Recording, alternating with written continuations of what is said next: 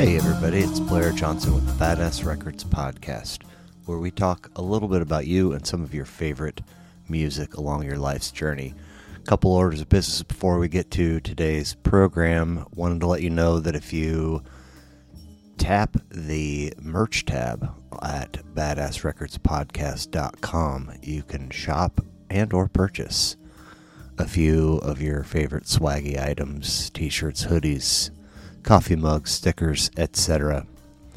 If you want to keep tabs on the podcast and when new episodes are out, find it on Instagram and Twitter. And I need guests. So if you're in the KC area and want to do an in-person episode, hit me up at badassrecordspodcast@gmail.com. As always, appreciate you stopping by. Hope you enjoy the show.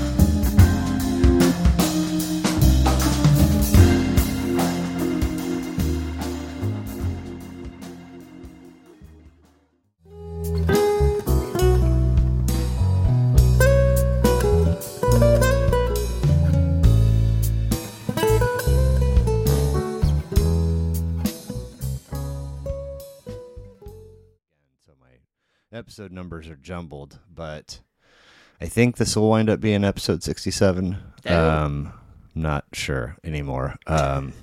Maybe once things are ironed out, I'll have it down. But nevertheless, hanging with Jake Watson, Badass Records podcast. How's it going? Not too bad. Anybody ever call you Randy? Randy Watson? No, but once in a while we get. I got a couple friends that like to reference the Randy Watson. Nice.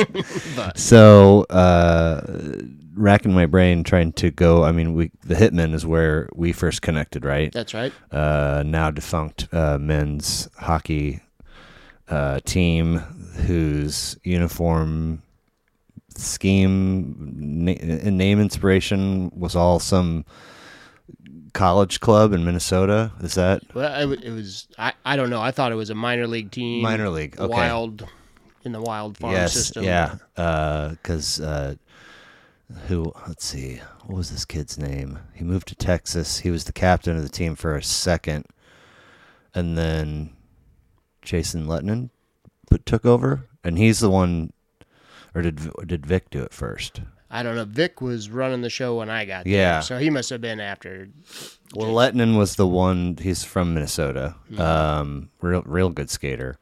And he was the one that came up with the idea, and it was just, I guess there were very few objections, because here came those uniforms, and we had them for a while. Yeah. And I want to say the other dude's name was Jim. But nevertheless, we played with the Hitmen for a couple seasons, right? Yep, I think 2 seasons. 2. Yeah, and then was right that. No, then I was skating with the River Dogs for a second. Yep, and there was another team that formed the Amarocks, and I jumped over with them. Okay. Which then ended up becoming the Avalanche. Oh yeah. So. And then everything in that facility kind of fell apart, and you reached out to me, I think, and said, "Hey, I'm going to do an Avalanche team or a team," and it became the Avalanche. And we went winless, right? Yes, we did. A perfect season. 0-12 or something like that. And we had the one super young, fast kid. Yep. Who was like, if you don't score 3 or 4 goals for us, dude, we're never gonna win. Anyway, and ultimately, we wound up on the White Russians together. Yep. You're something of a legendary mentioned by this point on the podcast. Prophet's been on. You just come up in other mostly fish-related conversations. But I was, just before you got here, I was trying to see if your old Fish and Hockey Twitter handle was still around. I didn't see it. I have not been on Twitter for years, but as far as I know, it still exists. Was it just at Fish and Hockey? Yep. Okay. Yep. And you never deleted it. No. Okay. Yeah, I was looking. I didn't see it. But. Maybe Musk shipped me off to Twitter purgatory. Cannot get this guy to buy a blue check. That's right. That's right. So anyway, started playing hockey together, played hockey together for many years, and out of that relationship, a show relation. I mean, I think we've talked about it before, but 50%, I think, of my Fish shows have been with you. Yeah. And hopefully that continues into this year and beyond. But sadly, you did a family man kind of thing and packed up camp and moved to Charleston. How long ago now? Almost 5 years. Yeah. Okay. July will be 5 years. Wow. But that gives us East Coast shows to look at. It does. It does. I was not too terribly surprised, but a little disappointed that Atlantic City wasn't on the menu. Yeah, me too. I would think that was viewed as a success by everybody involved. I know I came home with less money than I left with. So I know we've been over it sort of piecemealed here and there and in greater stretches on the road, mostly on I-70, but I can't seem to keep track of your family tree. So how did Mom and Dad meet? They're both from the same small town. Now, my mom was kind of like a military brat. So, okay. But she went to... like grade school and then some high school in the little town of Cahokia, Missouri. Okay, where is that? Like northeast Missouri. Oh, okay. And then my dad grew up there, and then... Like near Illinois? Mm-hmm. Okay, yep, and what else is on the... Not on... That would be north... Iowa. But what's east of the northeast? What state is it? Does Illinois come down? Yeah, okay. Yeah, Illinois goes the whole east side of Missouri. It's the whole thing? Yeah. Okay. Yeah. Wow. All right. So they're both from that town? Yep. But my mom was married first to my older brother's dad. Okay. Moved to California. He was a Marine. And then, after they divorced, she ended up back home in Cahokia. Sure. And you're old. Have I ever met your older brother? I don't think so. Okay. Okay. His name's Patrick, but yeah. And then she's back in Cahokia, hooked up with my dad. I've got an older sister. We're the only two full siblings. Yep, okay. And then had me. Then they divorced. My dad remarried. Had my younger brother. Okay, who I do know. Yep, okay. Jesse. Yep, hockey player as well. And then he divorced his second wife, and then he's married again. Has been, 25-ish years. Oh, okay. So, oh, wow. So and then I have a younger sister from that marriage. And then just really to keep it complicated, Jesse has a younger sister who's, Tori she's like a sister to us all. She's in the family, and no blood relation, but so. Okay. Yeah. So when your folks split, then are you primarily with Mom? Yeah. It was, a classic dad got us every other weekend kind of thing. Sure. And then was he, when you would be with him, did he put on music at his place, and did your mom at home? Yeah, Mom was not. I mean, there was music in the house, but not she wasn't a prolific music listener. Right. She just putting on the radio, or she putting on records, or both. Okay. Both, yeah. She had a record collection, and she had boyfriends and friends and things, and that was probably, we heard more music from them, probably than her. But yeah, my dad's side of the family. From the time, we went to a bluegrass festival in our hometown, Cahokia. Okay. Clark County Bluegrass Festival. Huh. Went on for 30 years or more. No more? No more. Okay. Yeah. And went the way of the hitmen, huh? Yeah. Yeah. So we went to that every single year. It was kind of a family reunion, and all my cousins were there. My aunts and uncles all played music. Nice. Yeah. And so yeah, it was I think it went on 10 days before I was born. It was the second weekend in August every year. So I was there in the womb, and right up to the last one. I think I only missed like one the whole time. No kidding? Yeah. Oh my gosh. So if any specific memories of what Mom would put on, No, well, not or boyfriends or other folks? Yeah. I mean, it was the classic rock. Well, what we call classic rock today. Yeah. But yeah. But we had the record collection for until probably 10 years ago, and nephews took them and things like that. So I mean, I remember going through the records even as Nice. a teenager and Yeah. things, but and it was everything, there was Beatles, Joan Baez, and Cool. you name it. What about Dad? Mostly bluegrass, and Okay. like he's He would play bluegrass and put on bluegrass in the house. Oh, yeah. Any Yeah. artists that you? I mean, everything from my grandmother recorded every artist that came through the Cahoga Bluegrass. He had tapes of those. Wow. She was a taper, Right. and then primarily those folks, but also he's a giant Willie Nelson fan. He's like Nice. Willie is his fish. Sure. Yeah. Go ahead. I was to say he's been to some of the 4th of July picnics. Willie's big 4th of July. That still happen, right? Yeah, it's been weird since COVID. Okay. And then now he started doing him. He didn't call it his 4th of July picnic anymore, but it's at his ranch. Yeah. Okay. So.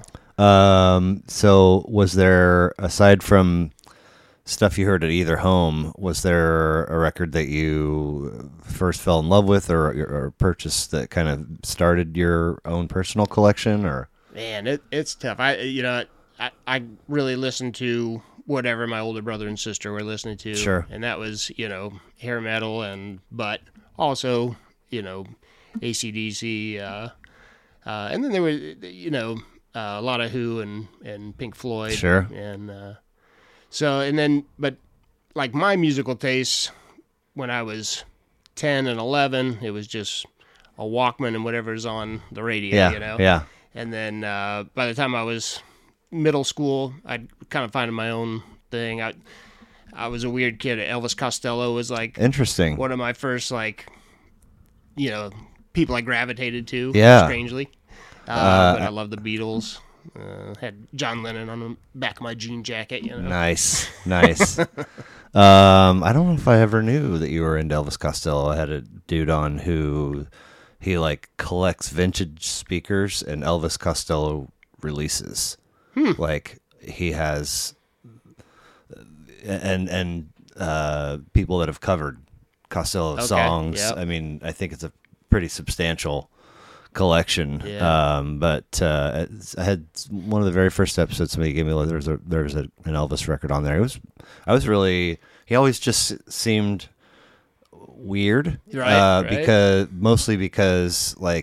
he had that kind of there was always fame or popularity associated with him, but I would never run into people that were into him. Yeah. And so then all of a sudden one day he's on MTV with big glasses and real close to the camera, and it's like, what is it? I don't know what this guy. Right. But it was Next Year's Model or This Year's Model was the name of the album. Yeah. I was like, holy shit! And there's a band, The Attractions. I was like, God damn, these guys are sick. Yeah, and they're all back with him now. That's his band now. Nice. It's Attractions again. What about first show? Well, I mean, again, I was seeing bluegrass Right. shows from toddler, but I saw so crazy T.J. Shepherd. T.J. Shepherd. It's like this country kind of country love ballad singer. Okay. That my mom took me to. Nice. Actually, she says that I think she tells a story that Bobby Vinton was the very first as a little kid. Okay. But yeah, and then a show that I selected to go to. Yes. Like what I wanted to see. Man, it would have been in high school. Probably. No, I don't know. I don't know what the very first one was. Well, maybe it'll come to you. But Yeah. so, am I accurate in saying that the level of love for bluegrass on the family level didn't necessarily stay with you? I mean, I don't know you to listen to a lot of bluegrass, or I love bluegrass Okay. music. Yeah, but I don't know. You know, I guess I get on little kicks. Of, Sure. You know. What are you somebody that's versed in sort of the genre's roots? Do you know some staples to, like, I've never really done much beyond like Bela Fleck or Right. the occasional something here and there, but I've never really. Yeah, I mean, you know, like you know, Bill Monroe Sure. and Ralph Stanley and Alison Krauss and her band. Yeah. You know, I Just here last night with Robert Plant. Oh, no kidding. Yeah, Okay. yeah. Who else? Mo was here a couple nights ago. Too. Okay. I was like, man, I could have seen them. Right. Too. But yeah, I mean, I don't know how encyclopedic my knowledge of bluegrass history Sure. is, but Well, if you're we've been listening to it forever. if you're in a mood tomorrow, like, where will you go? Old and in the Way. Okay. I mean, I own all those albums, Sure. you know, on CD, but Nice.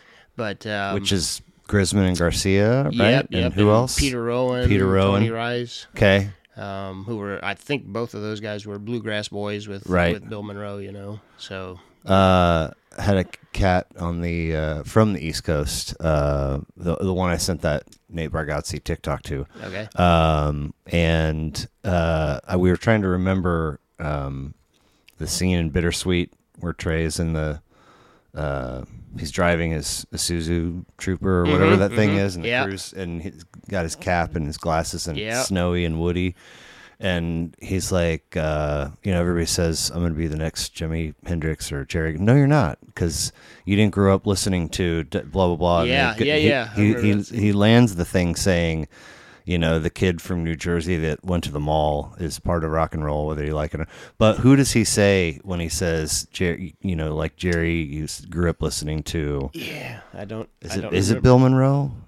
He might have thrown Bill Monroe in there, but I thought it was like an old jazz, like a hot jazz. But I could be wrong. Well, I'm overdue for a bittersweet viewing. I almost like suggested it as one of my albums and wanted to watch it before I came out, but never got around to it. I mean, I do, and I don't know why this hasn't landed with the intensity that I always hope that it does. But I tell, hello, sir. Sir. I tell that story any opportunity I get, and usually I get like, but I'm like, what's wrong with you? I guess you had to be there. Oh my God. So what? So at what point? I mean, did you? So you're living in what's the name of the town again? Cahokia. Cahokia. I mean, we moved away from there when I was 2. My parents divorced when I was 2. Okay. And then did KC area from there? Mm-hmm. Okay. And Northland? Yep. Northmore. Okay. And then high school up there? Yeah. By high school, we were over living by Worlds of Fun. So, like, went to Winnetonka. Okay. So. And then what after high school, what'd you do? Started in culinary school. Okay. At JUCO? Yeah. Nice. Yeah. And then, then met Christy. You know, I was 20 or 19 when we met. Wow. And, okay. I guess I'd forgotten that that it was that long ago. Yeah. Man. Yeah, it's wild. And then you did industry stuff, service industry stuff for a while, right? Yep. Yeah. And, but yeah, so now I was from 2 to 41, I was in Kansas City the whole time. So. Okay, nice. So, how long did you say you've been in Charleston now? Almost 5 years. Almost 5. Yeah. Okay, so, if you've got almost 5 in Charleston and 39 in KC, that qualifies you, I think, to give us a best worst of KC and of Charleston. Can you do that? Oh, sure. Yeah, I mean, of course, I'd never lived anywhere but here, but Right. we traveled quite a bit, Yeah.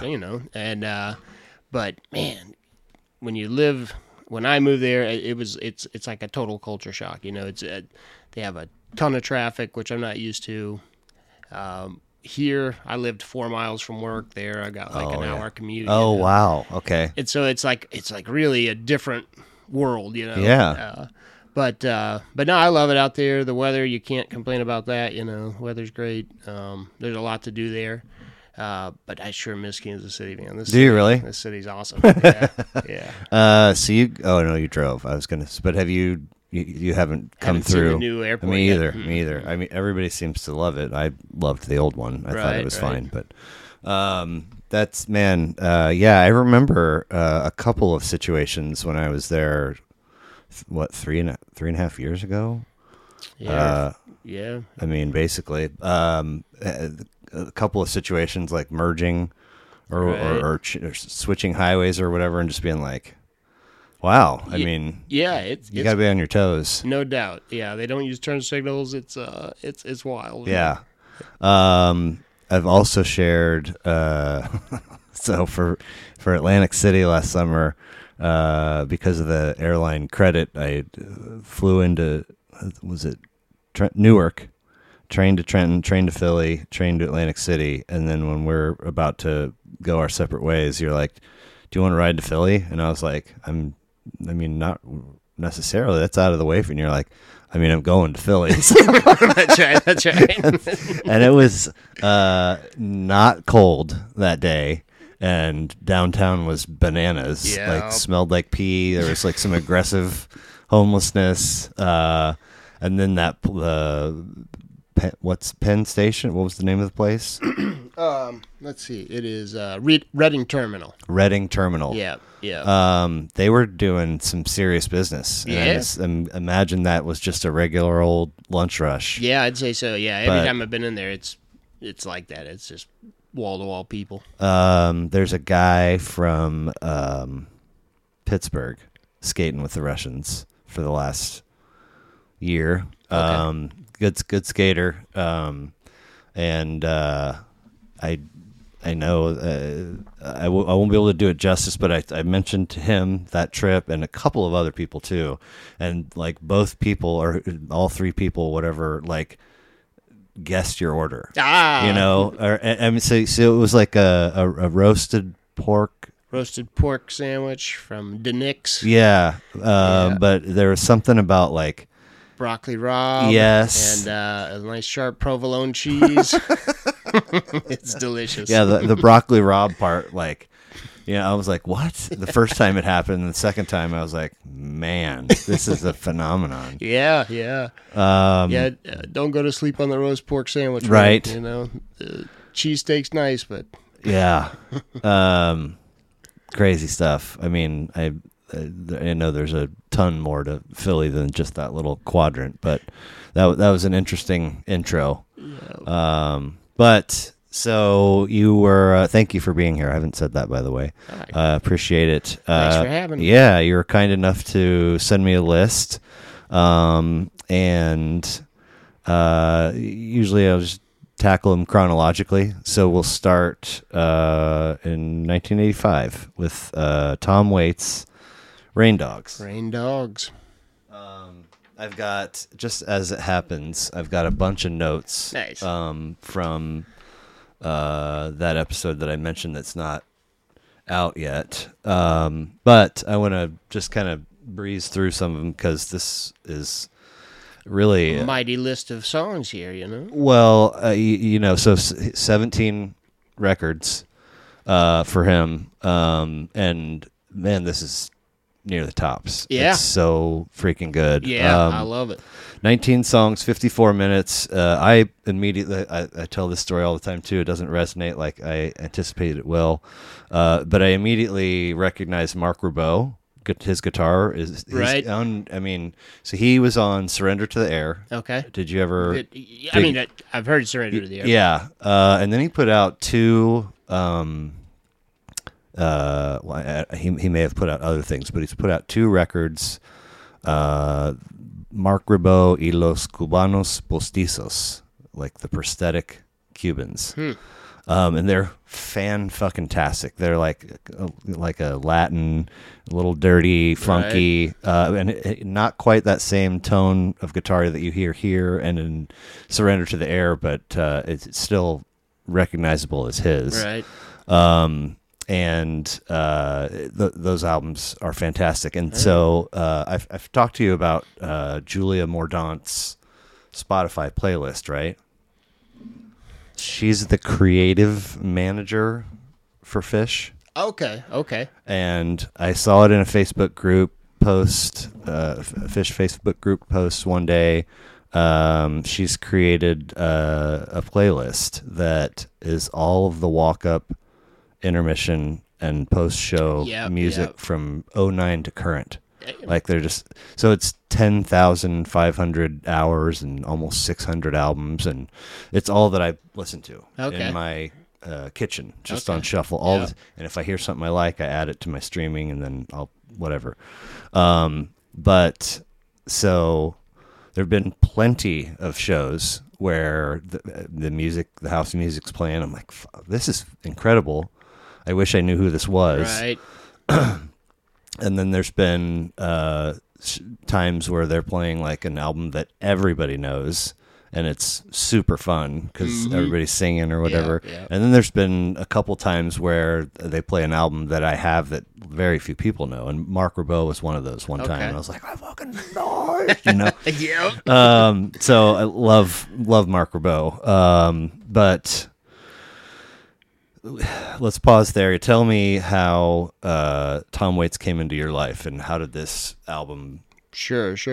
Well, so on my musical journey in high school, we had a little group of friends, and one of the guys in that group, Jesse Graham, he was just incredible guy, awesome person and character, and smartest guy I know. But he worked at Musicland. Ooh, nice. So he always got, the inside scoop. Yeah. And just, encyclopedic brain for music, And so he would turn us on to all of the stuff, And Tom Waits, he definitely, steered me towards him, probably 14, 15 years old. And I don't know what about it resonated, but it's like every song he's a different character, and it's just, rich. Yeah.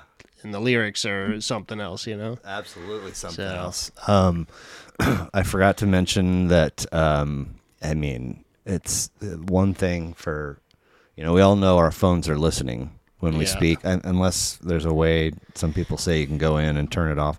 But I think that it is dialed into your keyboard too. Yeah. Because I texted this kid, and hey, let's do the Tom Waits' blah blah blah, and so nothing spoken. Right. And then like moments after that, or not too long after that, I was on Facebook, and you had just shared something from a Tom Waits fan club, right, group, Facebook group. And I was like, that's funny. and I don't know if it was the exact post that you shared, but I came across a post that was like a 1-paragraph review of all of his albums. Yeah, definitely nothing else. Okay. Yeah. Well, anyway, so I printed that off and I set it there, and we would talk about each record, and what did he have to say about it? And gotcha. We were like really dialed in. Same vibes as whoever this author of this post was. But anyway, so your buddy, he's always got the... Yeah, he always had the, he knew who the new artists were, the hip artists, and then also just like, you guys should listen to this. You guys should know who these people are. Yeah. There's... Because this is, all of his, he I think, he put out his first record, and then I think every year in the 70s for like 6 or 7 years. Right. And like, most of it is pretty awesome. Yeah. there are a couple like God, the first Heart of Saturday Night's amazing, Small Change is amazing, and there's one or two others that are just fantastic. And then I think he, maybe by the last one in the 70s, parts ways with Bones Howe is the name of the producer, and then then he's doing stuff in the 80s that's completely different. Right. Like the couple or three leading up to this are like, I don't know what's up or what's down anymore, like Swordfish Trombones and a couple records like that. But track 2, Clap Hands,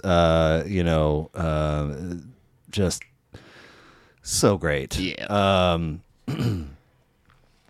You mentioned the lyrics, said steam, 100 bad dreams, going up to Harlem with a pistol in his jeans, a $50 bill and a Paladine's hat, and nobody's sure where Mr. Knickerbocker's at. Yeah,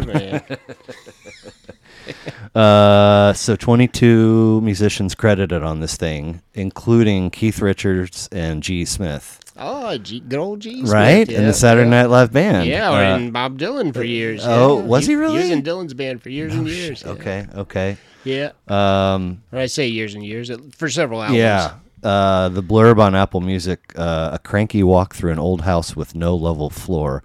Waits' beatnik poetry has twisted into a singular vision of the world that escapes the bonds of time and geography.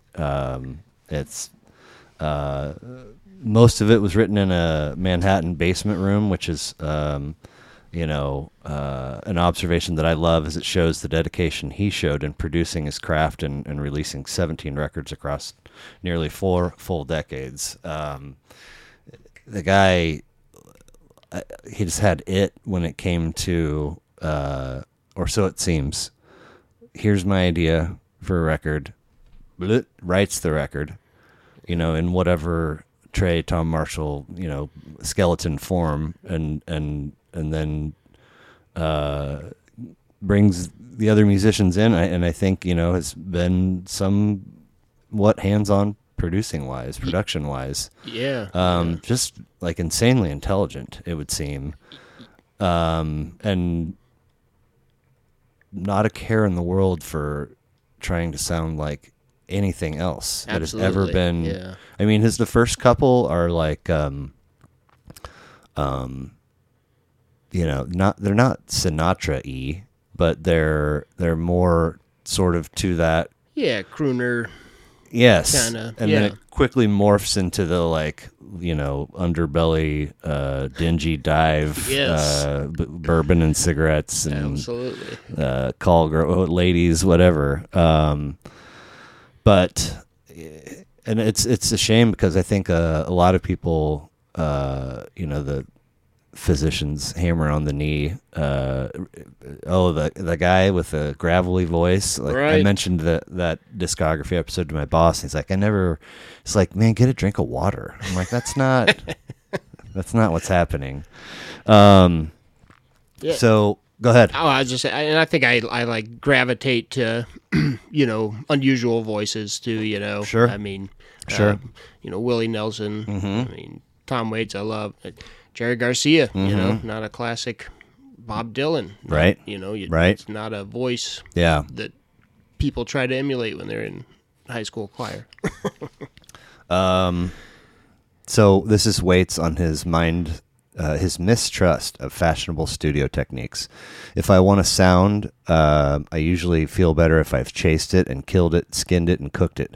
Most of the things you can get with a button nowadays. So if I was trying for a certain drum sound, my producer would say, "Oh, for Christ's sake, why are we wasting our time? Let's just hit this little cup with a stick here, sample something, take a drum beat from another record, and make it bigger in the mix. Don't worry about it." I'd say no. I would rather go in the bathroom and hit the door with a piece of 2x4 very hard. Mark Ribot on recording Rain Dogs with him. Rain Dogs was my first major label type recording, and I thought everybody made records the way Tom makes records. I've learned since that it's a very original and individual way of producing. And he also mentions that they wouldn't rehearse before recording. Waits would play the song for the band on acoustic guitar, and then they would just go record. Make that song. I mean, yeah. Waits on recording with Keith Richards, there was something, oh, this is hilarious. There was something in there that I thought he'd understand. I picked out a couple of songs that I thought he would understand, and he did. He's got a great voice, and he's just a great spirit in the studio. He's very spontaneous. He moves like some kind of animal. I was trying to explain Big Black Mariah, and I finally started to move in a certain way, and he said, oh, why didn't you do that to begin with? Let's see. Track 15, Blind Love, Down Home Blues and Western, featuring Richards on guitar. Love it. And backing vocals, one of the gems. And did somebody, who covered that song? You know, Bob Seger? Yes. Okay. Yeah. So yeah. Arian Berger from Rolling Stone. Rain Dogs is bony and menacingly beautiful. It's quirky, near pop, the all-pro instrumentation, pushing Waits' not so melodic but surprisingly flexible vocals out front were his own peculiar freak flag. His big heart and his romantic optimism gloriously fly. Yeah,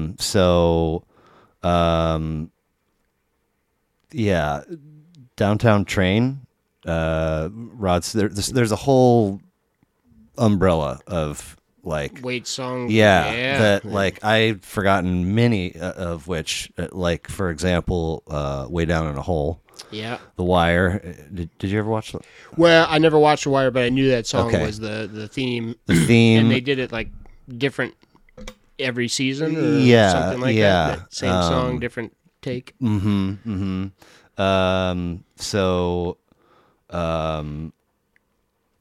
There was some kind of, let's see here, Bob Seger recorded a version of Downtown Train before Stewart, then 1 month after Seger told Stewart recorded his and later claimed that he didn't steal the idea from Seger.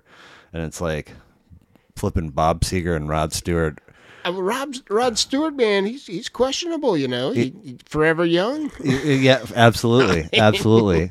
But which one were you talking about? I thought Blind Love. I thought somebody unusual. I thought probably. yeah. But I mean, it's a song that people know and have no idea it's Tom Waits. You know. Blind Love, Tom Waits. Will it tell us?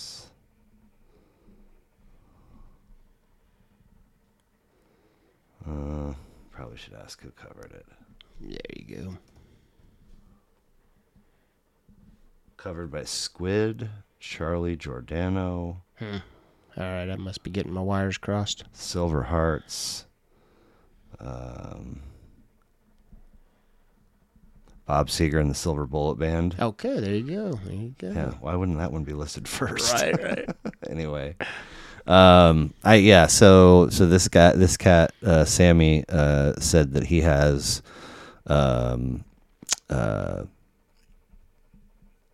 a holy trinity of Waits records, and it's Small Change, Rain Dogs, and one of the very late ones. Let's see here. Do I still have?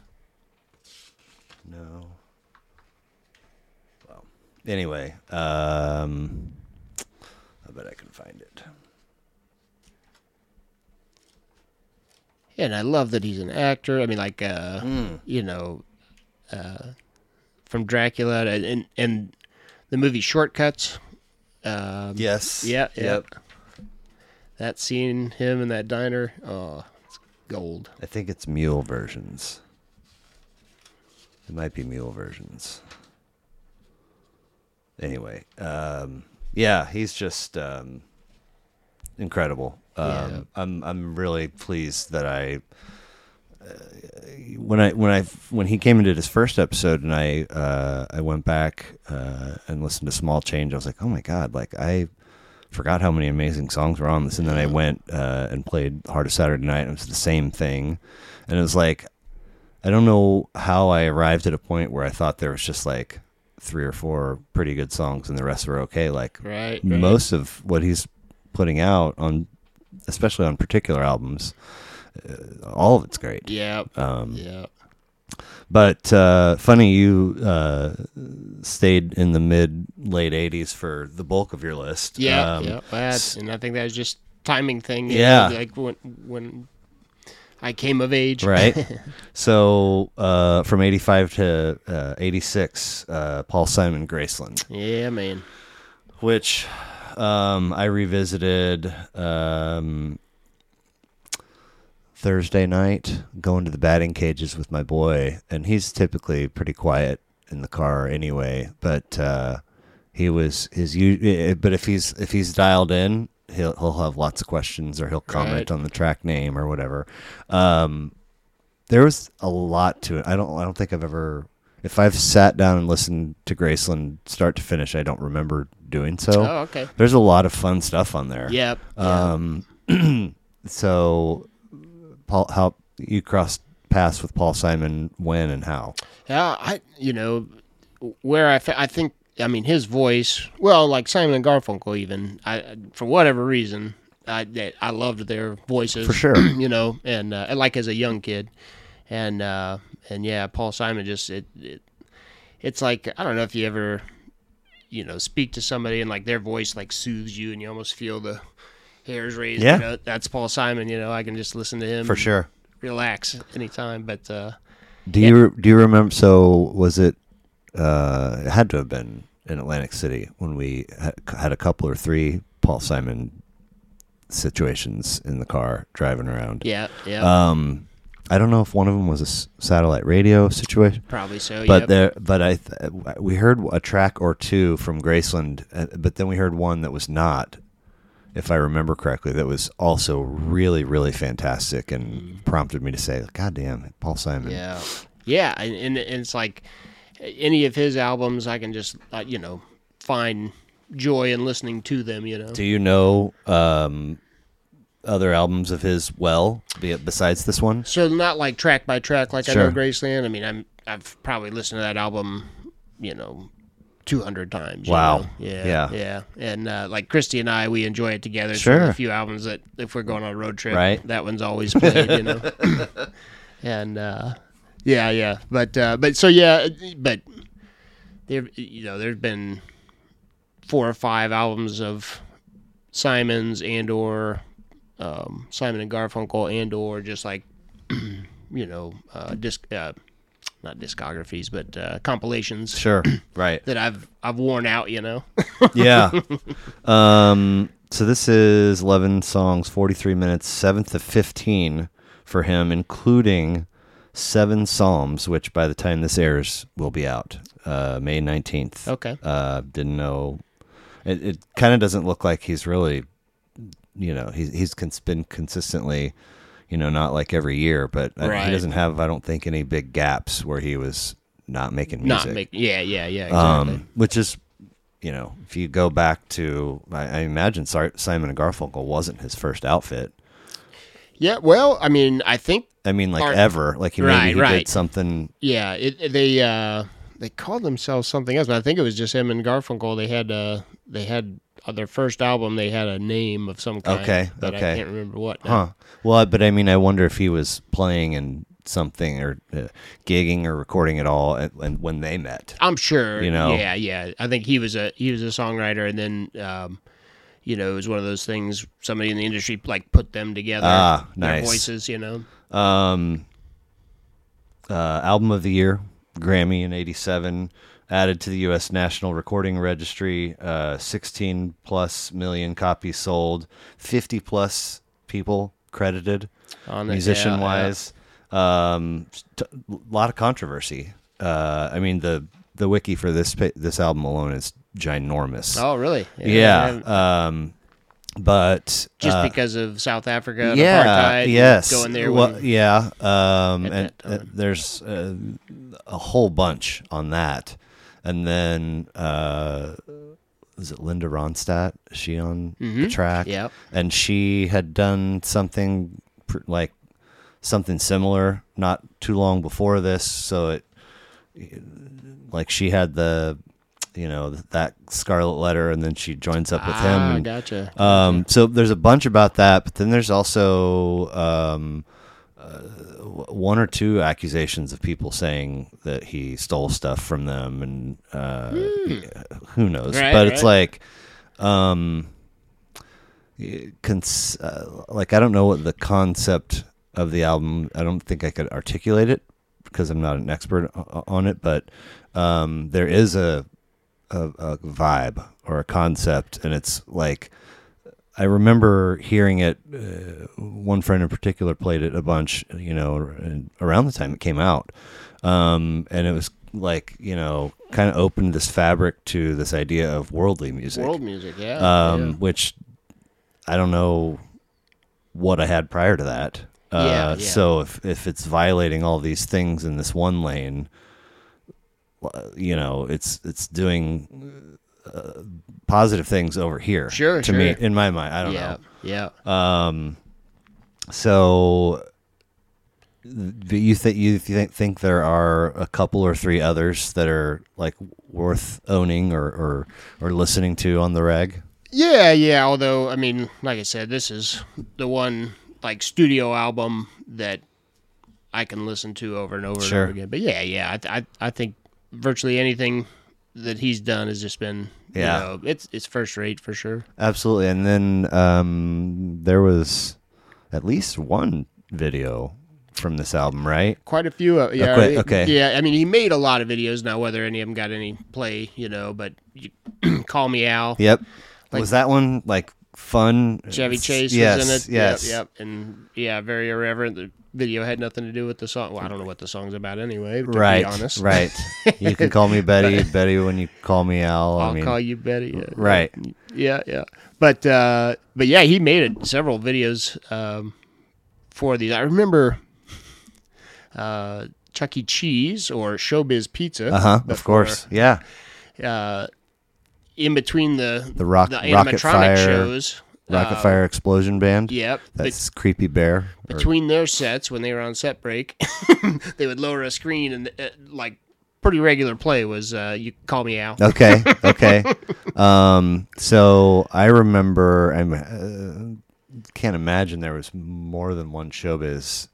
I went to the one at Antioch Mall. Okay. That's probably the same one. Yeah. I think there was one in Independence. Okay. Maybe somewhere out there. Well, I more than once, the one we went to, the main stage with the Rocket Fire Explosion Band, and then there was two other stages. And over here was a dude like doing stand up.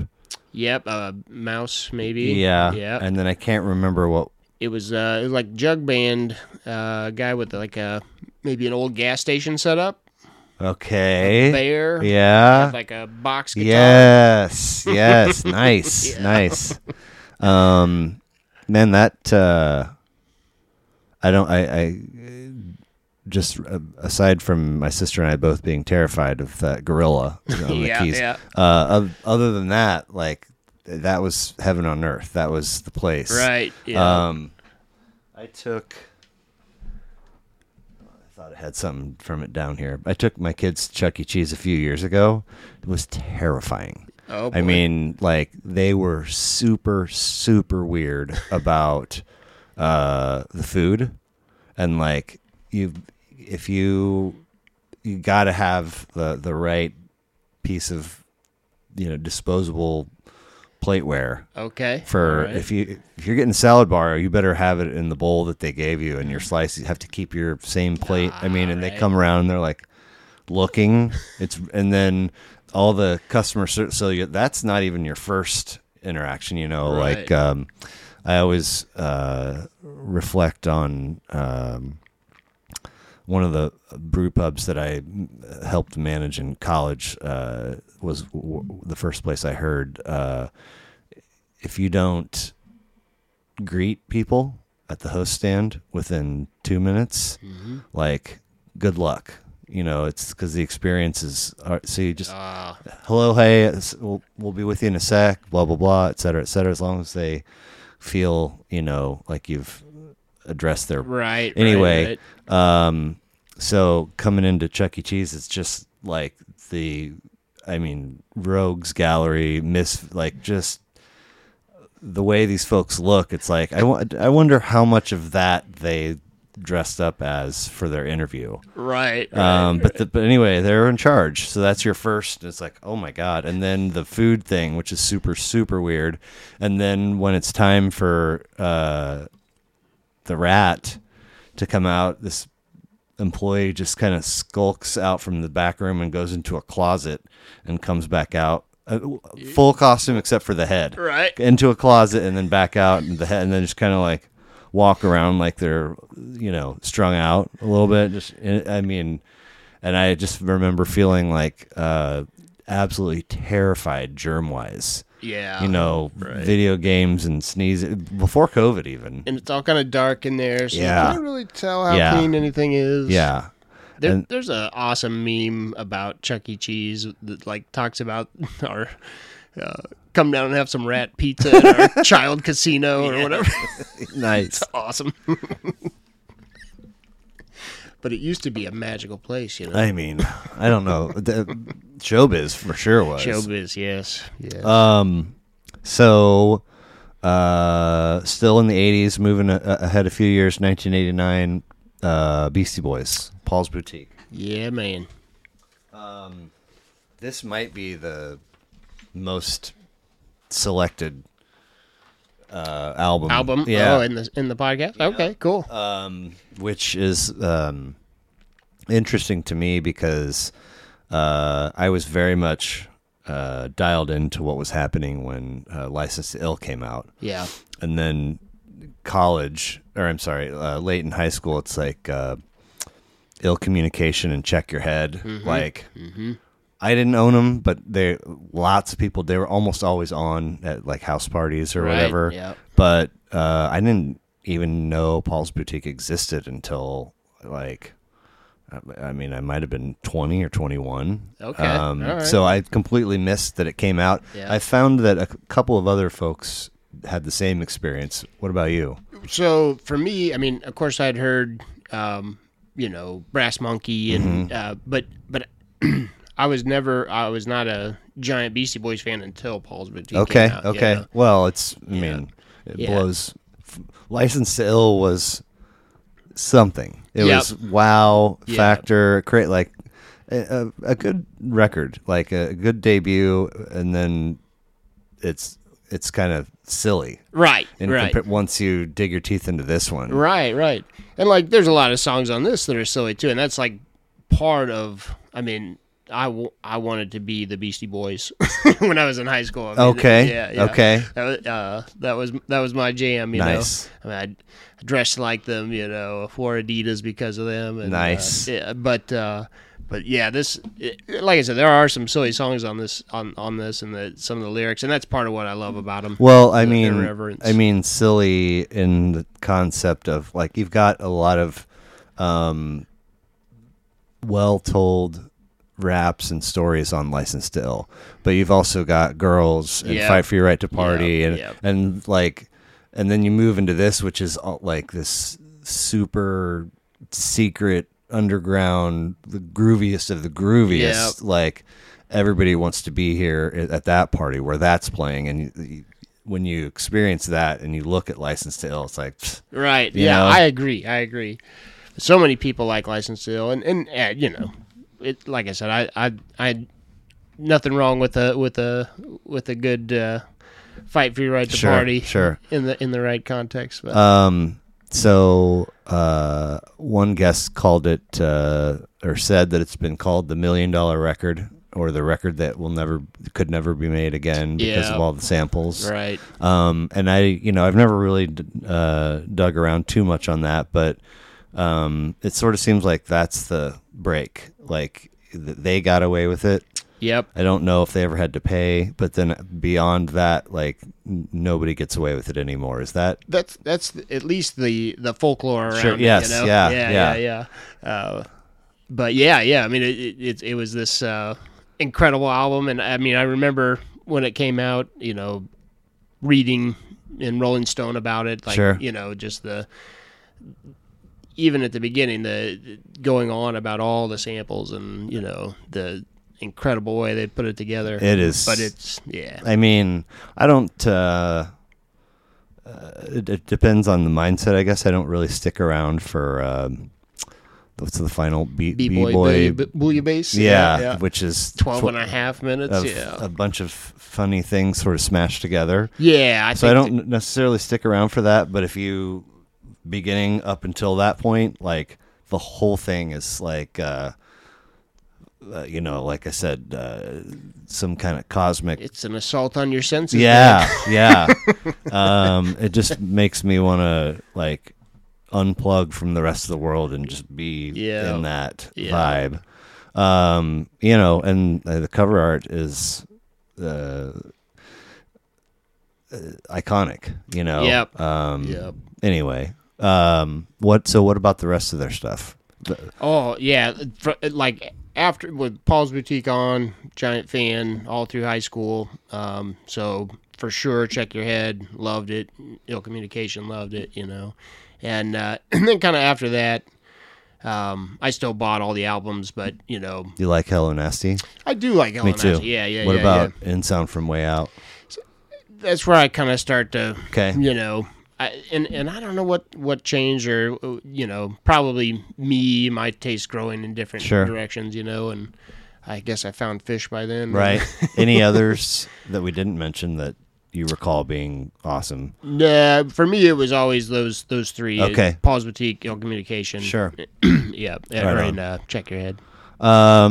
So we finally get out of the 90s and get into 1991, and when you mentioned Matthew Sweet's Girlfriend, I was like, that has definitely come up as an album that you have liked in conversation before, and I, like so many other things, forget. Right. And that's like, oh yeah. And so 15 tracks, 60 minutes, third of 18 records. Yeah. He's just been prolific. up until like recently just keeps. Yeah. How in the world? I remember it's like, this era, it's not just grunge, and it's sort of a whole other, a handful of pockets of music are kind of opening up. Yep. And he was sort of horde festy, but poppy. Like, I don't know exactly where he was, but I was aware of him and Girlfriend. Right. But it was very short lived.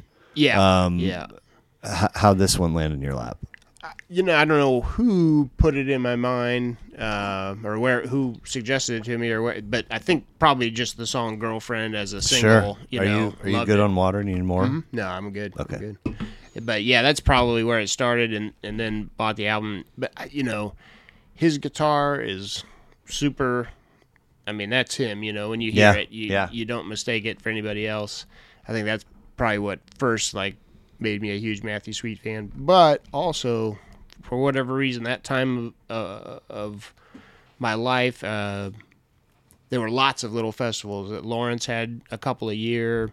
Absolutely. He was making those rounds, he was accessible, I guess. Yeah. Again, it's like I want to sort of not attach him to, but put him next to like Big Head Todd. Yeah. And samples and that kind of. Anyway, I definitely went to. I think this is. We went to Omega together. The heck's the name of it that moved to Arkansas? Wakarusa. Wakarusa, yeah. So Green Eggs and Ham Jam was there at Clinton Lake, Pete Fish Farm. Okay. And then it was Omega, and then it was Wakarusa. Those are three that I know that I went to. I'm certain there were others. And you got Day on the Hill back in Lawrence, proper. And I went to that several years. And then he would play. I'm trying to think venues that I saw him at here in Kansas City. I don't know why, but he came here once or twice a year. Okay. So, like live music, at 15 and 16 years old, I could start to go see some things. Yeah. And he happened to come through a lot, and I was hooked on him. But I love. I mean, I think he's got great lyrics. I think he's excellent. He's puts his heart on his sleeve, For sure. There's some kind of creepy songs like really? Like Winona. Uh-huh. Winona. It's about his crush on Winona Ryder. I wondered. And you hear the lyrics, he doesn't know her, so he's kind of creeping on her a little bit. Is there another track right after that that's also a girl's first name? Yeah, or something like that. Well, yeah, Evangeline. Yeah, yeah, okay. yep. Yeah, I mean, and then there's a song called "I'm Waiting" or Okay. "I've Been Waiting." Uh-huh. If you listen to those, to me, it sounds like he's been waiting on an underage girl to turn 18, maybe. Nice. Like the lyric goes, "When you said to me, you're not so old, did I know it then? Because I had just been told." Oh, man. So, I don't know. And then, "I've been waiting, and I want to have you." Oh, man. But even through all that, Yeah. love the guy. Lincoln, Nebraska. I didn't know. That's where he was from. And then I guess I did know that and forgot that. That's and then probably why he plays around. after high school, he moved to Athens, Okay, Georgia. yep. So maybe he's crossing widespread. Yeah, Isn't that an REM? An REM, Yeah. yeah. Which I loved REM. So maybe there's. I think some they sound actually in there. connected him and Okay. Michael Stipe, and I don't know if it was like recording tutorials or if they gigged together, but there's some Connection. yeah, between the two. yeah. Well, during the pandemic, when everybody was on Zoom and things, I follow him on Facebook, and he did several like live. I'm gonna play music in my garage, and you guys Venmo me money, and For real? yeah, And people yeah, did? I think so. Yeah, Okay, yeah. I mean, okay. it was and you could. I love the guy. I mean, I just think he's like, an emotional, very thoughtful person, and I think you could tell he was struggling. I watched the first couple of them, and he was like struggling with the idea of he's out here begging for tips, and he's literally in a garage full of stuff with, playing his guitar, and it was awesome. Hey. I mean, loved it. Yeah, that's awesome. And but yeah, like I said, I watched a few of them. In the first couple, it was very uncomfortable for him. Understandably so. Yeah, I couldn't imagine. So after you sent me your list, you said you might add one or two. Are there any others that come, just off the top of your head that have been big either in youth or recently or somewhere in the middle? Yeah, Bob Dylan, Highway 61 Revisited. Okay. I wore that thing out Nice. on cassette and then CD. Is that the title track has that like slide. Yeah, man. That's a really good one. Any others? I was gonna. One of the ones I had in mind was Bittersweet Motel. Okay. Just as a soundtrack. something a little different. Yeah. Gosh. I guess we get the acoustic version of Bittersweet to close it. Yeah. And then what's he playing when he's, on stage doing where he's in the groove, so to speak. It's not simple. But Yeah. you've got the that.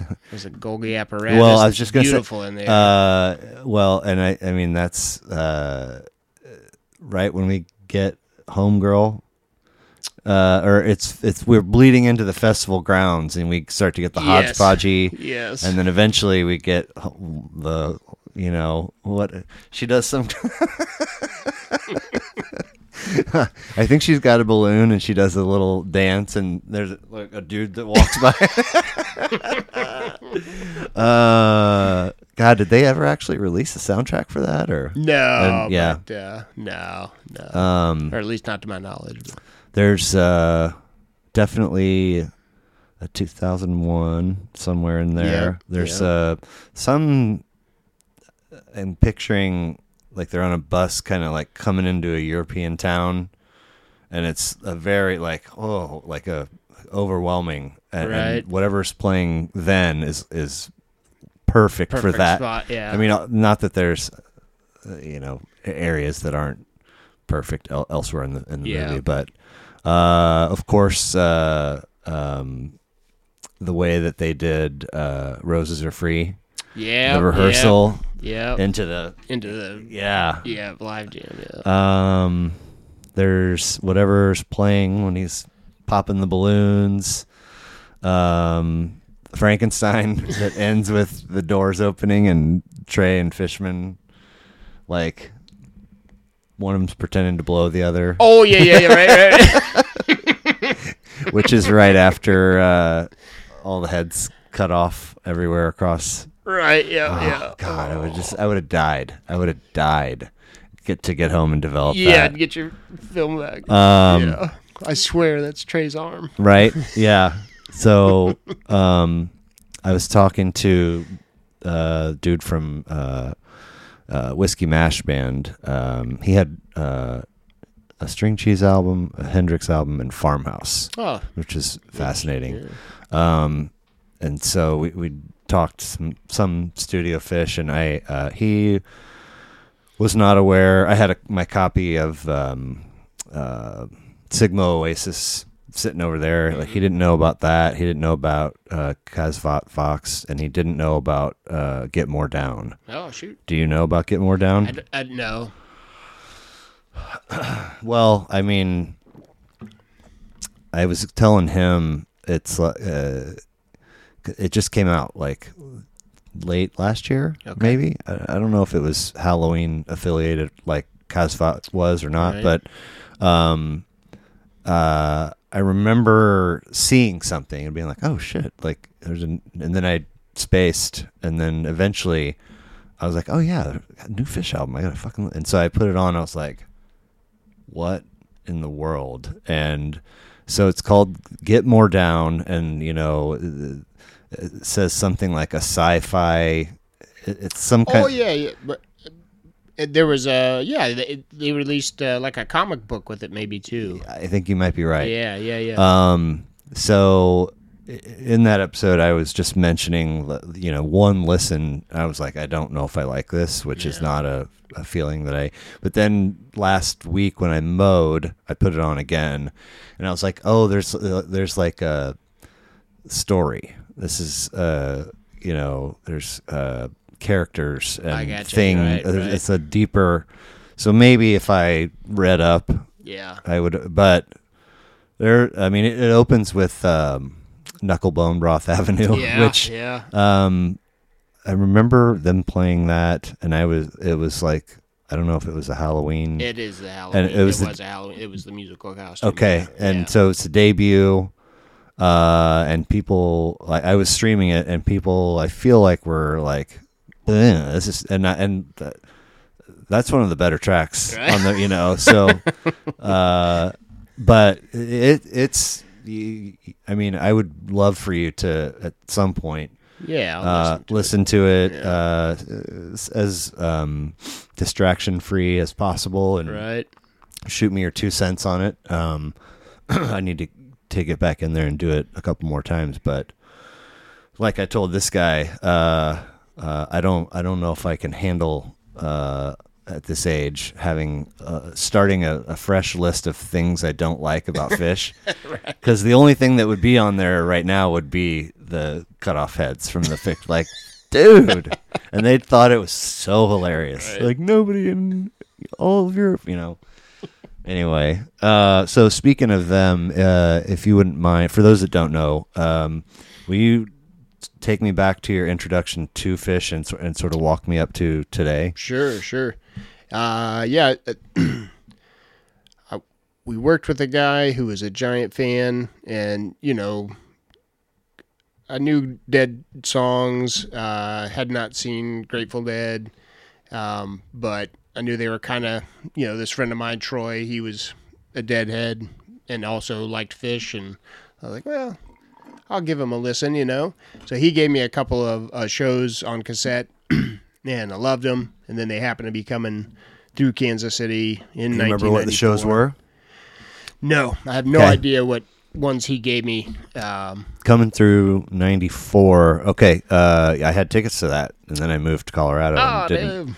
And so 6/11/94, Red Rocks ended up being my first, because they were there first and then here. So I like had my Memorial. Was it Memorial or Municipal? Municipal was 95. Memorial was 94. And they came back in 95 at Municipal. Yes. So yeah. So you'd seen or heard a couple shows and then went and saw that one. Yeah. And it had a great time. And, I think the scene was more fun for me than, I wasn't super into the music yet. didn't know any of the gags, tricks, Right, anything. right. I mean, I'm pretty sure they were playing chess that night. No, fall 95. 95, yeah. Municipal, like, later I found out they had made a chess move. I had no clue, I'm Right. sure I was in the beer line or whatever. Right. But so, but I had a great time at that show in 1994, and then a live one comes out before they came back in 95, and that's when I really got like hooked. The album, a live one, I loved it. And Yeah. course- I go ahead. I was just, in those days you couldn't get live shows like you can now. Right. You go into Seventh Heaven and Yeah. buying bootleg stuff. Yeah, imported from Europe, and it's like Right. $49. Yeah, exactly. I had, by the time Hoist and a live one came out, my show collection was decent, and so I'm pretty sure I was getting the Doniak Chevice, Okay. and like knew that a live one was coming out. Somehow I heard, Yeah. and when it came out, and I learned that, like, I loved it. I mean, I was like, this is cool that it's because trading bootlegs, and Yeah. always having a stash of blank Maxell XL2s on hand, and all the things that go into that is sort of the black market. But then now this is like out on a label for the public to buy, which I loved, and the content is great. But I was really blown away that they sort of just poached from a handful, like Cincinnati. I don't even remember where all exactly, but most east. Of them Europe. I thought most. No. That's Slipstitch. And Yes, yeah. From Europe, yeah. But I was like, I guess I had just decided on my own that a live one was going to be an actual show. Yeah. And I was like, well, it's seamless. It all works. They did a great job, but it was kind of like, you've got. Surely you have the whole database accessible to you, right? Anyway, yeah, and maybe they were, thought, well, if somebody wants live shows, there's tapers, they can go get a live show. True. And I think nobody, in the grand history of Phish, nobody says a live one is, stand out. So I think a lot of people kind of think some of the versions on there were subpar, and we got some. I mean, that's. I'm pretty sure that's. I don't remember if I already knew Gumbo or not, but it was without question the cleanest version of Gumbo around. Awesome. Really wild. You Enjoy Myself, which I think is a whole. It takes up a side of a 2-tape. Yeah, I bought it on CD. Okay. Yeah. Well, but I'm pretty sure You Enjoy Myself is one side. CD, yeah. Or a whole maybe side. Montana's on there with it, which is like 2 minutes. Right. Just that little whatever drum. So okay. Heard some shows, saw them, had a great time. A live one comes out, then you see them again. 95. Okay. And then I always get kind of jumbled. 96, 97, 98. I saw them. 1 or 2 times each of those years. They played St. Louis, Kansas City, and then Kansas City, St. Louis another year. So it was convenient. And then from like 99 on, I kind of made it an effort in my own way to see him as much as I could. Sure. Yeah. I think 99 I saw him like 3 times. Okay. And then, So it was in that Hitman locker room. I'm pretty sure I had a Phish ball cap, and you complimented it. Yep. So that would have been 02, 01, 2000. I mean, 03. I was 29, so is it 05? Is that possible? 05? Yeah. Okay. But when would we have seen our first show together? That was after the breakup. Okay, right? so yeah. Post 09? Yeah, 09. Because I think like by the time we connected on Phish, they were already done. Was after Dick's our 04. first?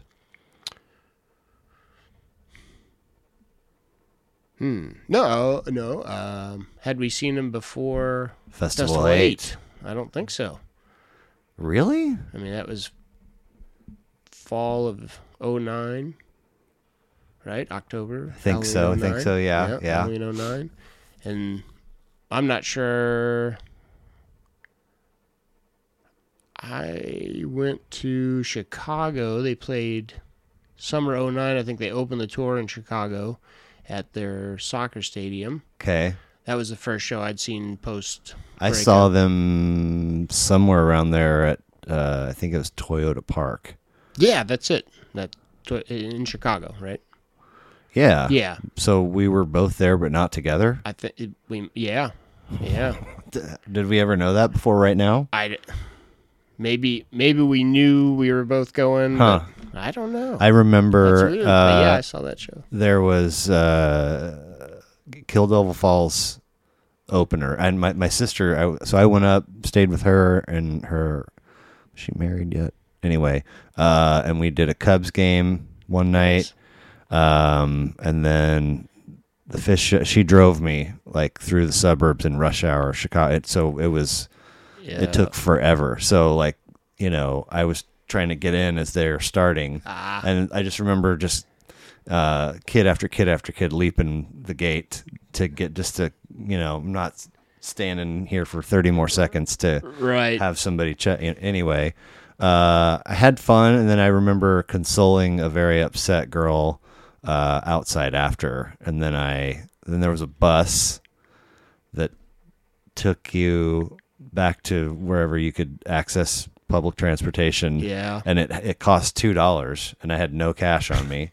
And somebody fronted me. I was not sober. I was pounding Miller Lights on the way down in my sister's car. And then she gave me her train card, which I lost. My phone died, so I had no cash. Then my phone died, and then I lost her card and had no idea where I was, but somehow I just stumbled, and she was like outside kind of keeping an eye out because she couldn't get a hold of me. And she was like, how the fuck did you find it? I was like, I don't have any idea, but that would be crazy if we were both there. That is weird. Yeah. Well, we must just, you know what? So by then we weren't planning on the Hitmen together anymore. Okay. Yeah. So that's how we both ended up there without pre-planning. Okay. And then it must have been shortly after that we started with the old Avalanche. Right. Where we would be in the same locker room regularly. Yeah. Made plans for Dick's.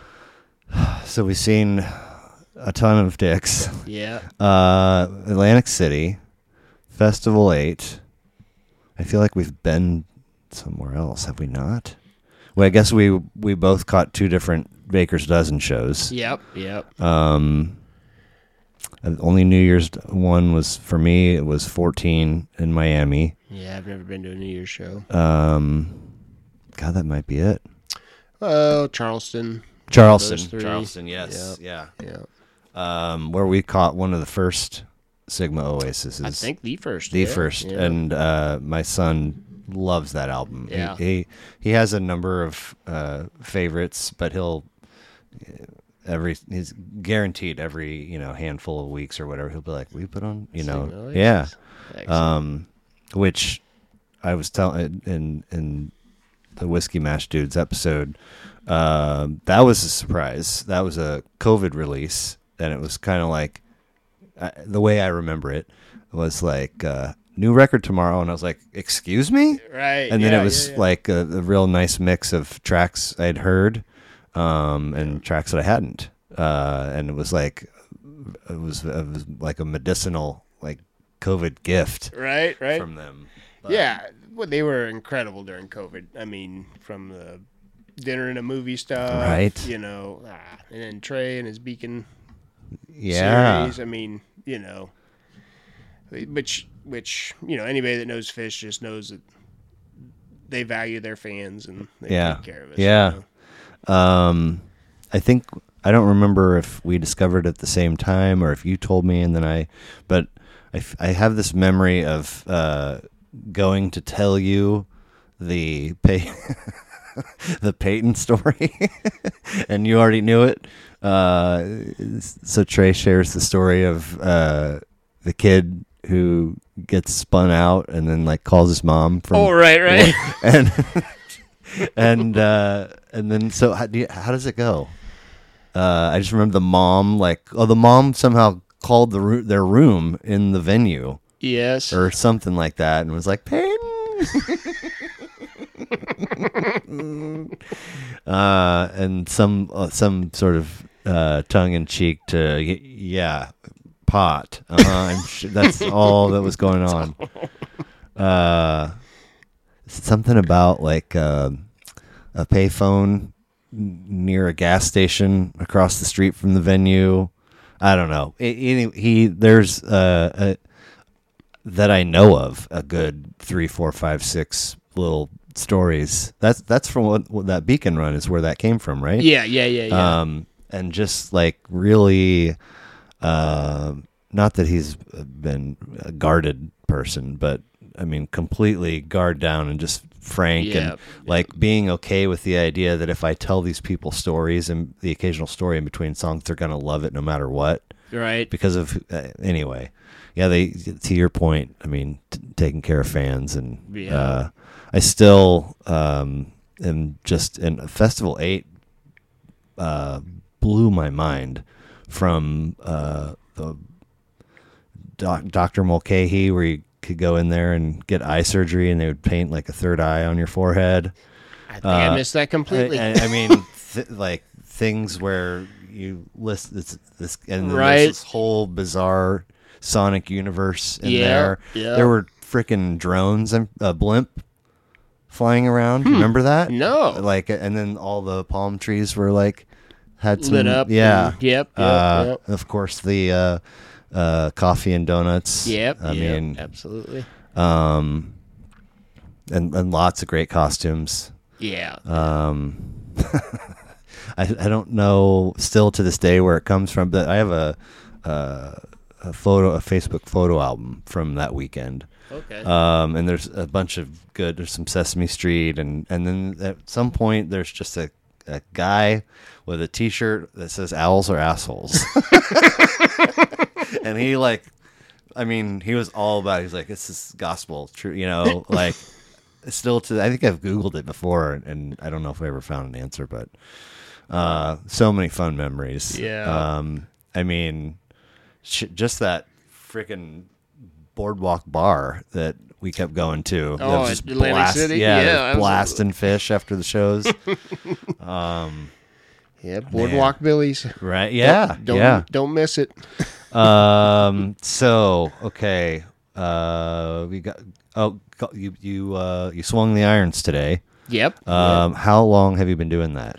I started golfing early 20s. Okay. So crazy, the Hitmen. Yeah. I found my way to that team through Jim Adkins, Mad Dog. Did you ever listen to or watch Prophet's episode? Yes. Where we were talking about all the whoever we could remember. Right. And he was like, that guy was just like breezers and skates. Yeah. Yeah, his knees did not bend.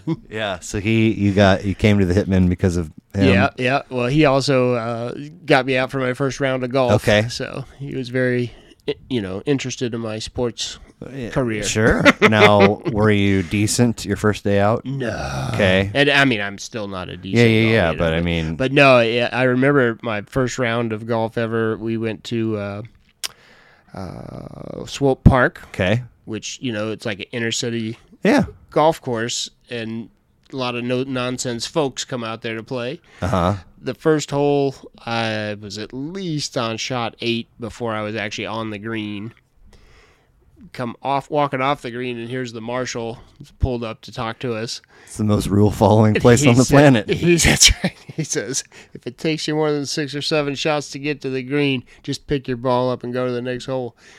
And, I'm like, oh, it's a wonder I ever played again, but I'm stubborn in that way. Sure. So, that was my first round. And have you played consistently ever since then? Yeah. until the last 5 years, I mean, I might have played 6 times or 7 times a year, Okay. kind of, and Now it's more like 20 or so, isn't it? I'll play at least once a week. Yeah. Okay, Yeah, okay. Yeah. Year round. Yep. Right? Yeah, in South Carolina. Yeah. Hey. Just keep playing. So like, where do you? I've never really understood how handicaps work, and I'm not interested in learning it necessarily. Right. But I am interested in like an average score for you might be what? Yeah. So right now I'll shoot in the low 90s most of the time. Okay. And now I can still shoot a 106 round. Sure. And I can, sometimes get in the, Yet to break 100. 85, 86 range. Okay. But that's about as low as I ever go. Nice. So yeah, and then over the last 5 or 6 years, I follow the rules. I count every stroke. Sure. I don't know. There's no reason to. Well, if you're fudge. interested in making your score better, you Yeah. can't. You'll Yeah. never. Yeah. Yeah. So, let's see here. Oh, I know what I wanted to ask you. Maybe it was in Colorado 2 years ago for Dick's when we played around. Yeah. Yeah. Maybe it was before that, but I think it was there that you were teaching me this grip. Yeah, the strong grip. Strong. So like clubs coming down, most of us grab the club like this. That's a normal grip. Yeah. A strong grip, you bring your left hand over so you can see some of your knuckles Yeah. and grasp the club like that. It looks weird. The first Awkward. time you see it, Yeah. it's like, what is he doing? Well, and like, a good, well-versed golfer can can adjust a little stronger, make some adjustments there. For me, to cure my slice, I really have to exaggerate that strong grip. Yeah. And that's what it's all about, is just keeping that ball from slicing, Okay. Yeah, well, that's same. Yeah. And I've just at Top Golf. I've been there twice in the last year. I remember the first ball I went to hit, like I had that picture of your grip, and you telling me about somebody that introduced it to you. Yep. And when I couldn't remember exactly, but I think that I got close and I could immediately see the difference in the way the face of the club would strike the ball this way versus that way. And I was like, oh, yeah, this is the way to do it.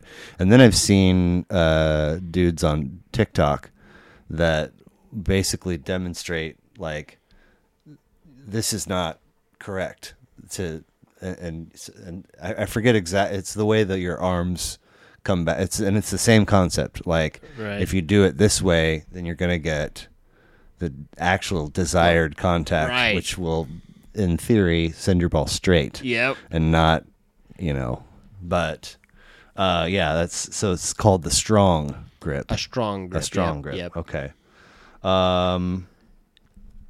Yeah, and that was, just kind of a fateful round of golf. I went out, me and a friend went out to play, and they connected us with 2 old guys. Yeah. And 6 or 7 holes in, for whatever reason, this old guy decided he was interested in making my game better. Interesting. So he said nobody likes to listen to the advice of somebody on the golf course. He's like, so you don't have to listen if you don't want, but you should try a strong grip. I'm like, what do you mean? He showed me the concept, and within 3 or 4 rounds of golf, I was like taking strokes off my game. Okay. So if you look at the trajectory of that first day out to your round today, was there, aside from that particular story, was there a point where you sort of saw the pendulum swing to like, oh, okay, I'm considerably less shitty than I was X number of years ago, and things have kind of looked... Man, so the pendulum has swung so many times, It's like, for... 10 years ago, I had some epiphany and thought, well, okay, I'm going to be a better golfer out of this. And within 6 or 7 rounds, whatever that thing was doesn't work for me anymore. Right. But I really do. Yeah, I would say in the last 3 years, I've made some changes that aren't going to revert.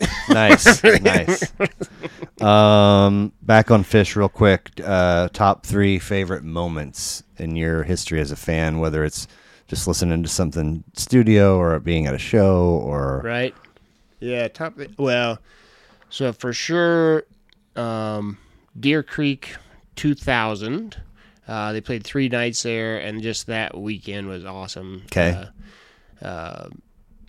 My buddy Aaron Gross, who we played golf with, lives out in Denver now.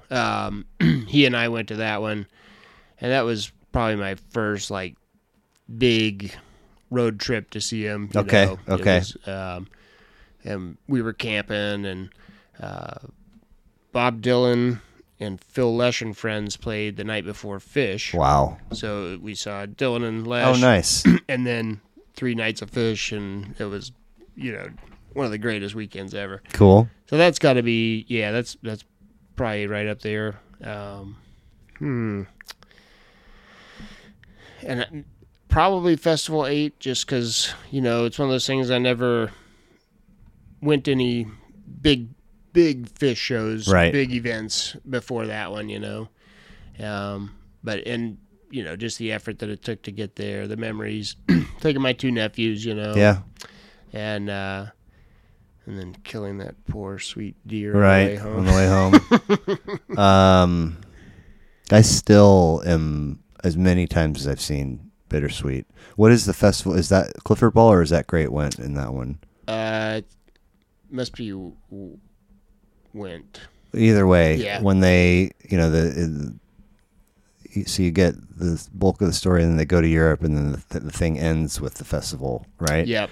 When they step out onto the stage, and you can see the 70K. Yeah. Still, I'm like, God damn! I mean, that's like a Chiefs game right there. Yeah.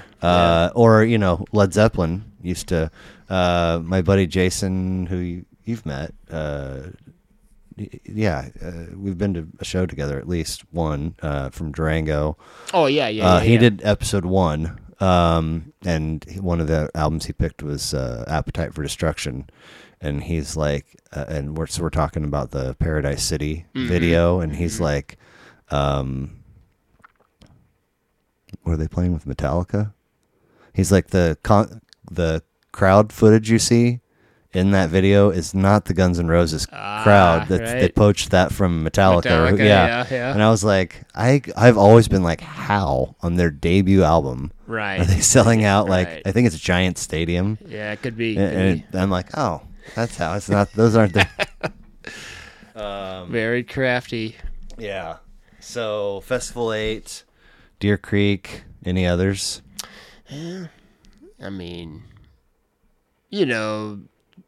I don't know if this counts, but just like the bulk, the full catalog of Dick shows that we've seen, Yeah. I mean, that's an unusual thing, for to see some band that many times in one venue. Yeah, and then we went the S show.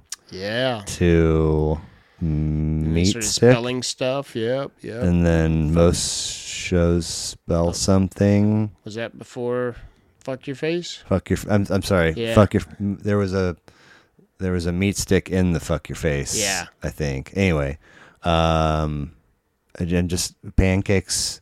Yeah. I've seen on at least one talk show, maybe it's Conan, where whatever attractive female guest says, hey, we have to play this game where you take a shot at tequila and I slap you in the face. And he does it. And she slaps him hard. And you can tell the shot is like, he doesn't do tequila shots that often. Right. So he's kind of double.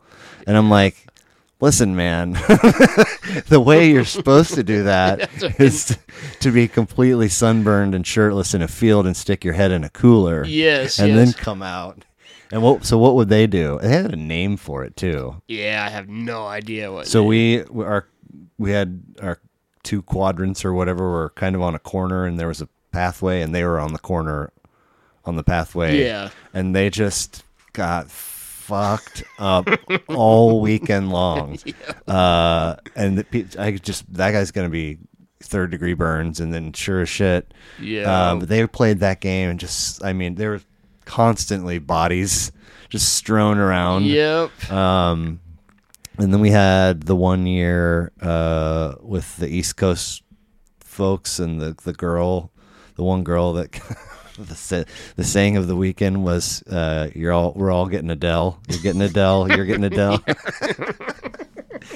And then we had, it might be mixing weekends, but that Light still, which is an epic listen. Yeah, I don't know how many times I've listened to it since, but we walked out of there kind of, almost suspicious. We were so bug-eyed, right? And just set our chairs down next to one of those pathways and watched people walk by who had similar looks on their face. Like, man, oh man, a lot of good times. Yeah. I still don't really know rolling down the hill. Oh my God, I Yes. forgot about that. Oh man. Roll down the hill. I swear that we have been there. That has been on multiple dicks. It wasn't just one time. Yeah. I think one of the times you maybe turned in. Yeah. And then maybe one of the times somebody like hit your tent or one of our tents or.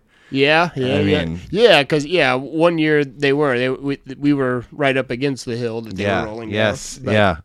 And then there was the year where like I kept dreaming. I mean, who knows how deeply I'm sleeping while camping at Dick's, but in my mind, from a deep sleep, I just hear this conversation, and then it grows and grows and grows and grows in volume until I'm like virtually awake, and then I'm like, I think that those people are like sitting in my chairs under my shade tent and enjoying your beer, and have been there for hours. Yes. And when I just like went, dude, and it got quiet for a second, and then they like tried to resume chatter, and I unzipped, and they were so comfortable, right? That they were like, serious? I'm like, yeah, get the fuck out of here. What do you mean? And like, Jesus, like, like what? I don't understand like how many violations you're guilty of right here, but that you're surprised is. I've got a good mind not to finish your beer. Yeah. Oh man. So how much longer do you think you'll see him? I don't know. I think about that. I mean, like,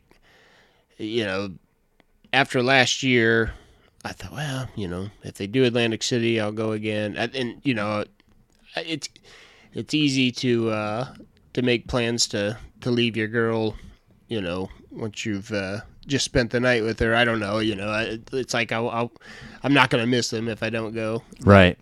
But by this year, and when they released the shows, I was obviously, I want to go again. So what did you wind up with? Raleigh, or not Raleigh, but Wilmington. And, okay. One night at Dick's. Right. And Wilmington is where? No, North Carolina. North Carolina. Yeah, it's like 3 hours from my house. So. And you have 2 for that and 2 for the one night of Dick's? Mm-hmm. Okay. Mm-hmm. But you could have wound up with like $3,000 worth of tickets, yes, right? Yeah. I could have potentially had 8 Dick's tickets and like 6 Wilmington. Oh, and Atlanta. I'd put in for Atlanta too. But didn't get. Didn't get. Okay. Okay. Yeah. Well, sometime if this thing is still going down the road a ways, at some point we should try and like do a Dick's episode. Yeah. And before kind of revisit right on whatever level the shows and Yep. have a couple of notes. But what do we like? Let's say either we decide or they decide that it's done. What do we do? What do we do after? I don't know, man. I mean, I think if it stops again, we've been through this twice, right? And I'll be at peace with it. You know? Yeah. In 2004, I know I've told you the story before, but they had made the announcement that they were done, and or they were going to finish after that summer tour, and me and some friends already had Deer Creek tickets, and when they announced it and they said Coventry was going to be it, me and another friend, we bought Coventry tickets, and but we go to the Deer Creek shows. My younger brother's with me, and in those days it was printed off tickets. We didn't have actual Ticketmaster tickets; we just had them printed off. Oh, so first night through the gate, they're not scanning tickets; they're just ripping your paper.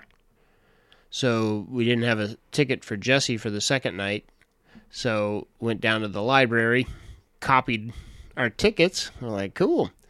So Jesse and I are on our way back to the venue, and there's people, looking for a miracle. We're like, here, take these. Give them a couple of the extra copies, Uh-huh. Second night, all of a sudden they're scanning tickets. And, by the time we get back to our campground and we all walk to the venue, these other two people have walked in with two of our tickets. So, in the end, me and Aaron get inside. Everybody else gets shut out because they scan their tickets. They're used. And I listened to Vultures was playing. I'll never forget it. There's no wooing in Vultures. Yeah. I'm like, yeah, boy, the Vultures. They're in. My friends are out. Right. Damn. It's my own fault, It's like Sure. friendly fire. But so I felt just awful. I was like, holy crap, here that fish is going to break up. And, this is our last show that anybody's going to see except for me. I get to go to Coventry, which I never made it to. Did you end up eating that ticket, or what? What happened for Coventry? So what they ended up doing is if you didn't go, you could send in your ticket. They took the stub off. They sent you back your ticket along with a book of Danny Clinch photographs. Oh. All 4 band members signed.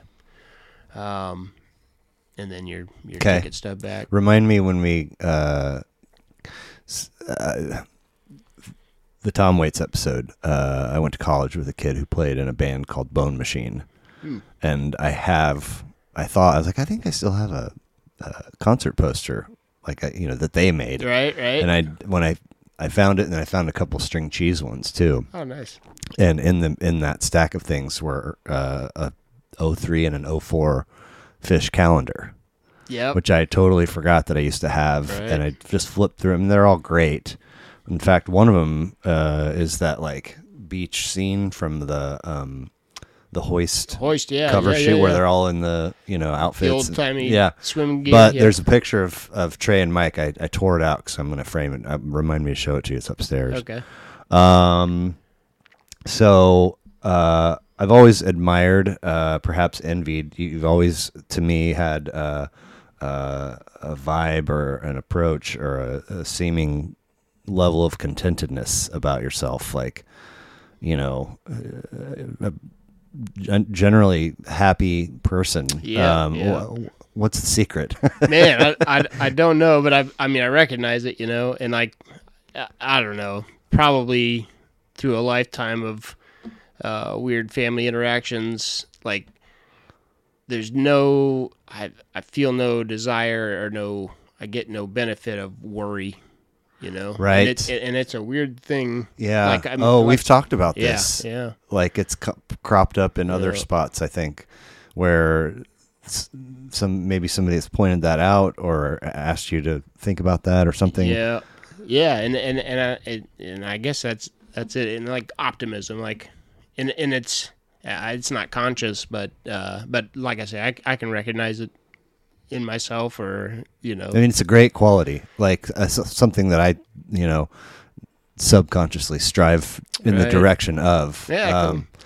So but I think it probably mostly comes from my mom, Okay. And that woman's a saint. She's Sure. Single mom and just heartbreak after heartbreak, but right. You just and she is 1 foot in front of the other. still living with okay. She lives with us. Okay. Yeah. I think that I butchered several family dynamic details in doing Ian's episode. Like, I think at one Right. point I was like, "Oh, I stayed in your mom's room," and then later I was like, "You dumb shit!" Like, but it was too far for me to backpedal and correct it. And he was just over there, like, All right. yeah. He brought a bottle of red and a bottle of white and rolled a blunt. Ah, nice. I maybe only the second or third time I've seen somebody roll a blunt, but he hammered it out. Skills. Yeah, skills. We talked about the tracksuit. Oh, nice. Yep. And Past the- I think I realized that was maybe the only Fish show that I've been to with him, because he wasn't at Festival 8. Correct. Yeah. But I did see him at Pink Talking Fish Okay. Here. a few years Yeah, ago, and it's still. I'm like, no, I swear I've been a couple of other places with you, but Yeah. anyway, probably just because the darn memory from that one pops Right. up every. Are you afraid of dying? I don't think I'm afraid of dying. Like, I'm a Christian, I suppose. Right, And, right. And like I think there's something better after this. But Okay. But I also like life's. I feel like life is a gift, Right. And I definitely don't want to waste it or make less of it. Sure. So yeah. I'd like as much time here as I can get. Yeah. Absolutely. Yeah. So is there any kind of anything accomplishment wise that will make your life complete or fulfilled or anything like that? That's, like, I've almost got all the pieces of the pie. It's just this one, or, a bucket list stuff. No, and there's probably some deep-seated psychological reason for it, but I don't. I'm not a goal setter, or Okay. I just kind of. I guess I'm accepting and like take everything as it comes. Sure. And whatever comes along, I make the best of it. But now I avoid things that will disappoint me if I don't reach them. Smart. Maybe that's part of what goes into that vibe I was talking about. Complete this sentence, if you would, for me, please. The world would immediately become a better place to live if only... Maybe people quit worrying about what everybody else is doing. Okay. Take care of your own yard. I like that. Yeah. I like that. Yeah. Your affinity for cars, where did that come from? I have no clue. Okay. Like, That's an accurate assessment, Yeah, right? You're yeah. kind of a car guy. yeah. And you know stuff. It's not just like this one's fun to do. You have some knowledge kicking around up there. Yeah, and I don't know, like, our family cars were always just transportation. Right, Yeah. The first, like, cool car that I bought and wanted was that R32. Yeah. And, well, that's not true. I mean, I fell in love with a Volkswagen GTI when I was in high school. Okay. But I couldn't get it. Was that the riding along in my automobile? Do you remember that commercial? Mm-hmm.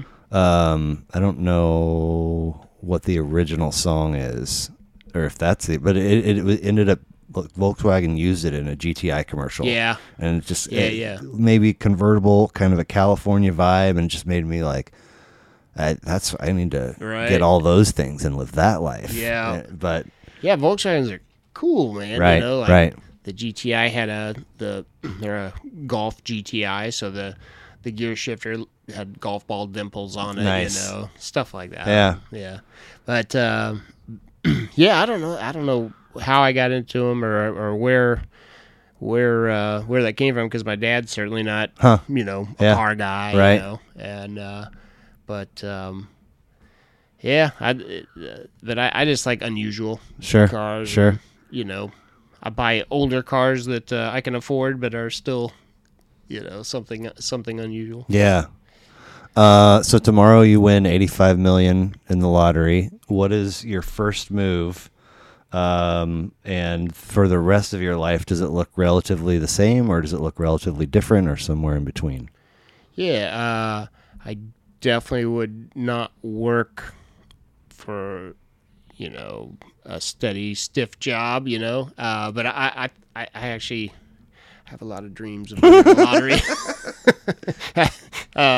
But yeah, a house with a bowling alley and a basketball court. Nice. And then, but no, I'd say I would definitely, charitable stuff, Sure. I Yeah. want to make the world a better place, Right. I think it takes a lot of money to do that. So Yeah, that's absolutely. where I would. But I mean, would you travel? Would you guys get For out? sure, And for then sure. like this idea of like having, I don't know, 4 homes, like one in whatever, Costa Rica and one in Right. Spain and one in California and one in Charles. I mean, is that I'd sure like to find out how I would approach that. right? But no, I mean, I can't. I don't know what the point of having 6 Well, houses. no, I know, but it's like when you first hear about like the wealthy or like 10 homes, or it's like, well, Yeah. that's crazy. Yeah. But then if you think about like I went to high school and college with a dude who, if he's still doing now what he was doing last time I saw him, he was living half of his life in Durango, Colorado, and then Yeah. half of his life in Costa Rica. Yeah, And like yeah. most of the time he's in Durango, he's snowboarding, and when Yeah. he's then he's surfing, Surfing and it's like if you're gonna spend chunks in different parts, like kind of consistently, Mm-hmm. maybe it does make sense to have a couple or 3 homes. Yeah, but yeah. I don't know. Yeah. Yeah, yeah, I suppose that if that's your life, if you're going to surf part of your time, and Right. yeah, then that would make sense. Or I mean, there's plenty of folks, largely single, do the get rid of everything, and it's van life. Yeah. And literally everything. You have any footage of Tom Green in the last couple or 3 years? No. I mean, it's him and his dog, and yeah. everything he can. Like he has studio stuff if he wants to like record music or comedy or work on on a whatever kind of project, and then kitchen stuff and sleeps and of course everything has got to come out and then go back in once you're done with it. But you've got everything you need. I don't know. There's Yeah. something. It's hard to admire the appeal but not think about loneliness. Right, right. Unless of course you're doing it with your partner and your vehicle is a little bit bigger. But Yeah. I mean, it's kind of appealing too. Yeah. I think I'd have at least 2 houses, like something that I'd be embarrassed to show some friends because it's so huge. Right. But I could be comfortable there for a month or 2 at a time. Sure. So are you the only one under your roof that misses Casey? No, mom definitely, she Okay. does, but she is super content to be in her room Okay. doing projects and But I mean, you're there to stay? yeah.